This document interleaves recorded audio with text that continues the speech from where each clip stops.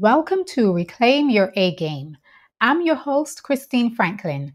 I'm a best selling author and firm believer that we all deserve to live lives full of joy and show up as the best version of ourselves in every area. Beyond awards and accolades, being on your A game is about being mindful of what makes you feel your best and settling for nothing less. Today, I'm speaking with John Allen, a man who is one of the most caring, generous people you'll ever meet. He once told me that he often says to young people, and this also serves as a great reminder for us all when we may be tempted to feel sorry for ourselves. Life doesn't owe you anything. All life owes you is an opportunity to show what you can do. He shares his pearls of wisdom freely, and you're going to hear many of them in this episode. Welcome to the show, John D. Allen. I'm so happy to have you here. We've had a few conversations that have been so inspiring and motivating for me. And I thought it'd be a good idea to share at least one conversation so far with the Reclaim Your A Game audience. So today we're going to hear about what makes this gentleman so inspiring, grounded, centered, and he has helped keep me on track, which is amazing. So, John, first of all, how did you come to do what you do today? I know you help small business owners stand out from the crowd. And in my opinion, you do a whole lot more than that. But how did you come to even do that? Because I know you had a whole other career before you got into that. That's true, Christine. When I was in corporate, I was a workaholic. 12, 14, 16-hour days, 6, 7 days a week was normal. And I guess I wasn't paying attention to the signs that the big guy was giving me, because on December the 4th, 2000, I suffered a major brain aneurysm where I was given less than 10% chance to live. And if I did live, the odds were 85% against me having any kind of a normal life. After spending virtually 6 weeks in the hospital, and most of them in intensive care, when I was on my way home, I was living in Saskatoon, Saskatchewan, Canada at the time. We were crossing the South Saskatchewan River, and I looked up and I made the big guy a promise that if he would let me live, I would spend the rest of my life helping small business owners to succeed in their business. My first client was my darling wife. She had a health and nutrition business that was like everybody else. It was up, down, no consistent profit. So helped her get steady in her profit and money coming in. And then I had a few friends and other people ask me, would I help them? So that was how I started my part-time coaching career. I went back to the corporate position until 2009. My wife passed away in 2009. So I figured, well, the heck with it. I'm going to leave Saskatchewan, go back to southwestern Ontario, to the hometown, be closer to my parents, kids, and grandkids.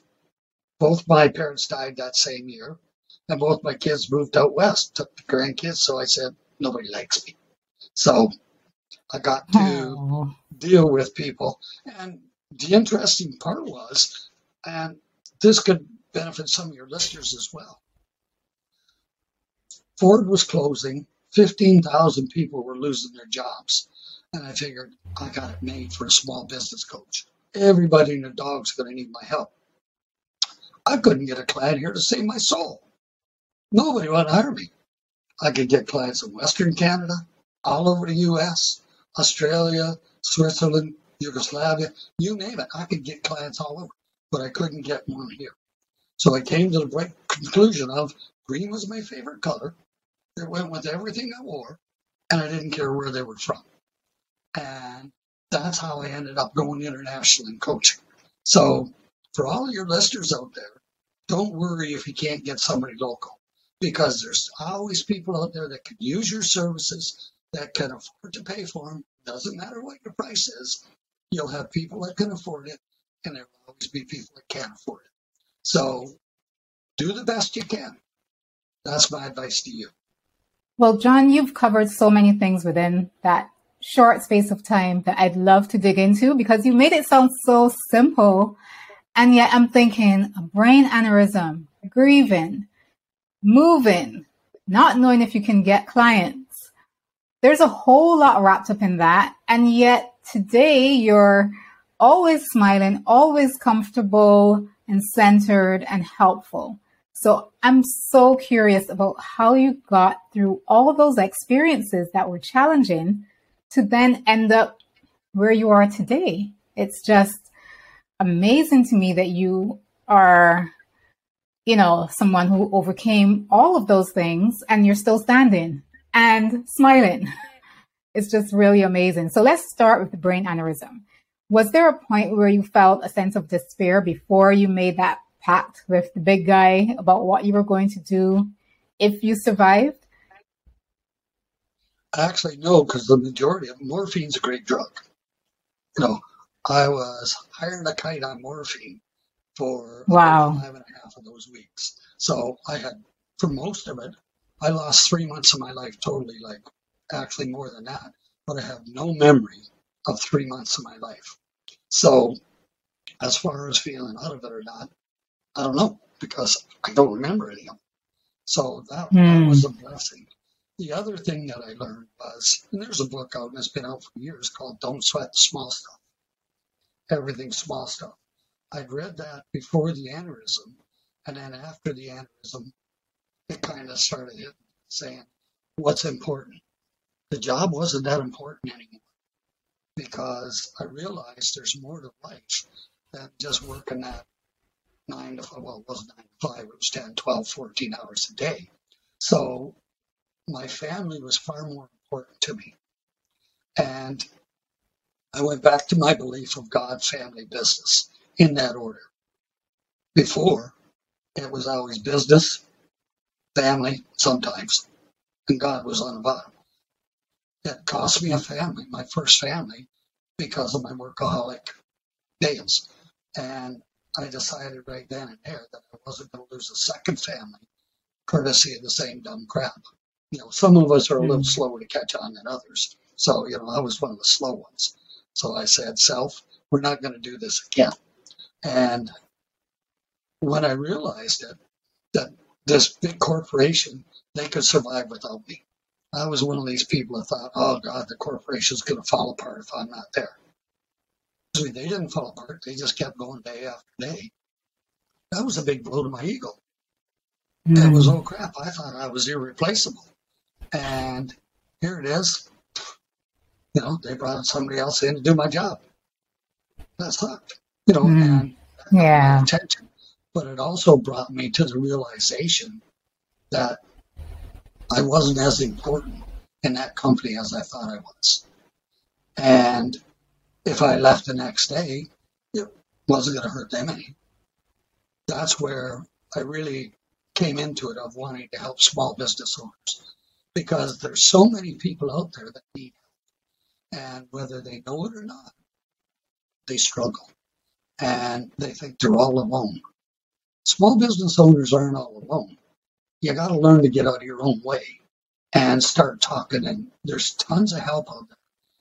There's more help out there than any of us can imagine. If you just go on Google, you can Google any information you want. There's more out there, Christine, and you'll not ever know.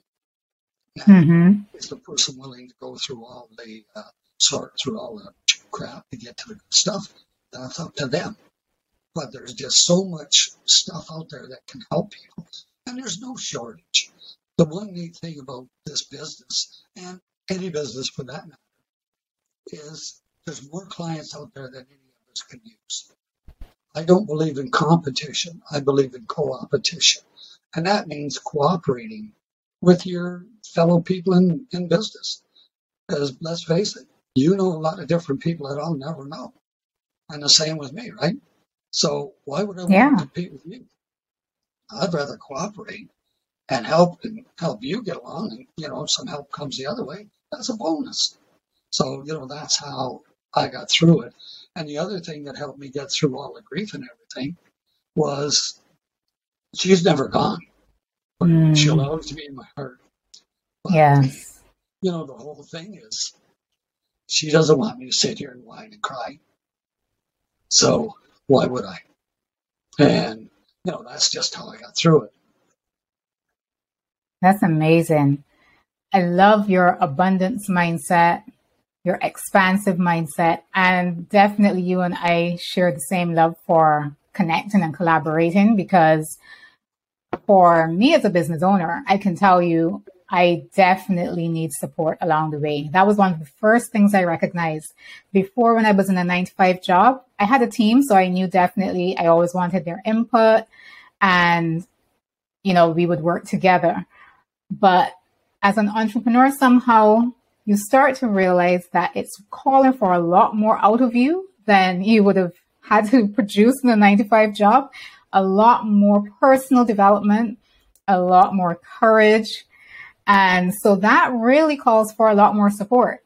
It's not the same as just having a team that's working alongside you during the day. It's really that support in the background that can push you forward. So, and vice versa, then you also support others, sometimes in ways you don't even realize. So I'm a big proponent of connecting and collaborating. And I know we share that same belief. So I totally agree with you. But along the way, when especially you moved back and you were wondering about getting clients and all of that, how did you deal with that? Did you have support? Did you have some other something that felt like a guiding light so you didn't give up or think of moving to somewhere else, somewhere where you knew you could find clients? An interesting comment. Part of what it was I took some of the insurance money and I said, okay, I'm going to be one of these people that learn all this stuff. And I bought a whole lot of bright, shiny objects. Matter of fact, in 2 years, I spent over $100,000 on bright, shiny objects. A lot of it was good. But I realized you can do all this learning, but information without application is useless. The other thing that people have to realize is so many of us come from being an employee, and now you want to be a boss. You have to flip that mentality from the employee mentality to the boss or entrepreneur, whatever mentality. That's where a lot of small businesses suffer, because what it is they still have that employee mentality. And until they can get rid of it, they're going to have nothing but problems. Christine, you'd be amazed at the number of people that say, I don't know if I can make that decision. I look at them and tell them, it's okay, I give you permission to do that. And they say, really? Who the heck am I to give them permission to do anything in their business, right? Yeah. Is somebody to say, hey, it's okay to do it. So, that's one thing that that's a common mistake that a lot of entrepreneurs make, is they don't give themselves permission. They're waiting for that boss that was up above them, or somebody that's above them, to say it's okay. They're the boss. And they need to come to that realization that it's okay for them to do it. The other big thing is a lot of people, they either don't know how to ask for help or they don't know who to ask. And, like I said, there's a ton of great stuff out there on Google and a lot of garbage. The other thing is there's so many people out there that if you reach out to them, are quite willing to help. They're not looking like, give me $10 or give me $100 or whatever the number is. People are willing to share and help. You come across genuine, authentic, and be willing to share yourself. And there's a ton of people out there that are willing to do the same thing for you. So hope that kind of helped answer your question. Oh, yeah, that definitely answers it. I have found that for myself. I've been amazed at how generous people are with their knowledge, with their contacts, willing to introduce you to other people. Literally, it has happened time after time, and I'm still amazed.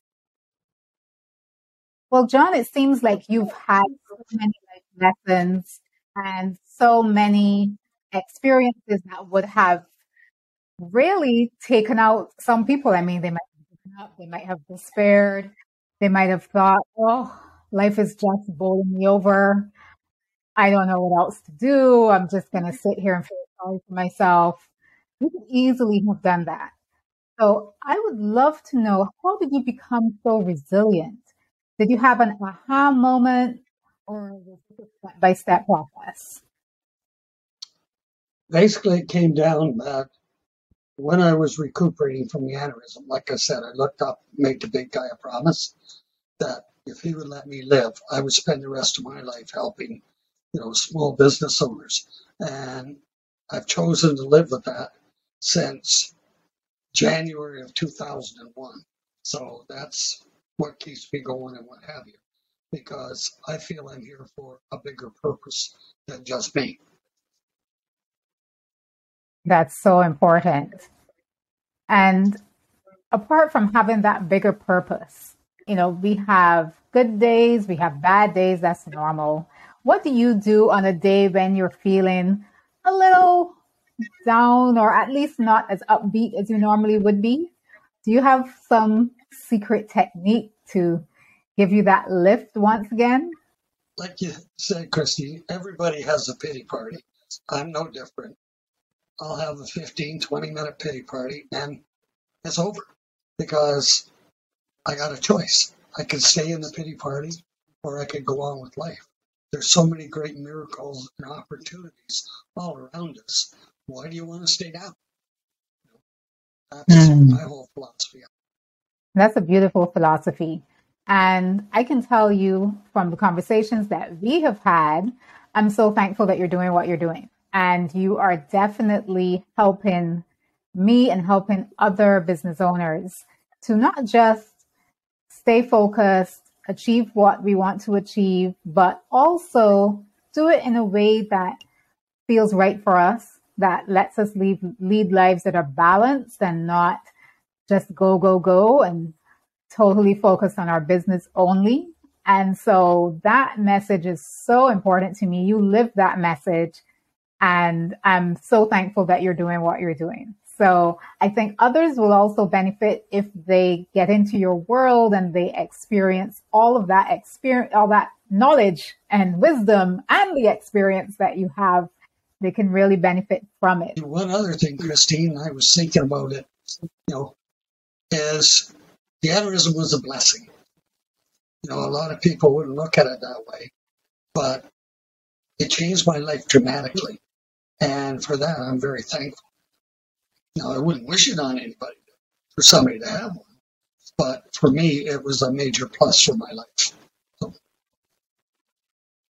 I can imagine when you have such a brush with death, it really does give you a totally different perspective compared to how you were before. And if you never thought of how precious life is, I'm sure that just brings it right into the forefront of your mind. And I must say though, not everyone takes that and adapts to that lesson the way you have. So kudos to you for really learning from it and making those changes that you made and helping shine a light for others like me to remind us that we also need to make sure we take care of ourselves. We take time to slow down and we don't just keep getting wrapped up in our day-to-day demands. So everything does happen for a reason. I firmly believe that. And I'm really glad that we met because that did happen for a reason. And look at how you turned something like an aneurysm into something positive. So I think all of what you have to share is such a blessing. And I'm so happy that you were able to join us here and share a bit of that. I know there's so much more to you, but in the time we have, hopefully our listeners have got a great deal out of it, a great deal of inspiration. I know I surely have. So thank you once again for joining us, and all of your links will be in the show notes. So for everyone listening, you'll easily be able to connect with John because everything will be listed in the show notes for you. So thank you once again for being here, John. Thanks, Christine. It's been a pleasure. Now, if you're working 12 to 16-hour days while neglecting your health, your well-being, or your family, the question is, are you okay with having regrets down the line? Or are you taking stock and realizing that there's more to life than work or your business? Food for thought.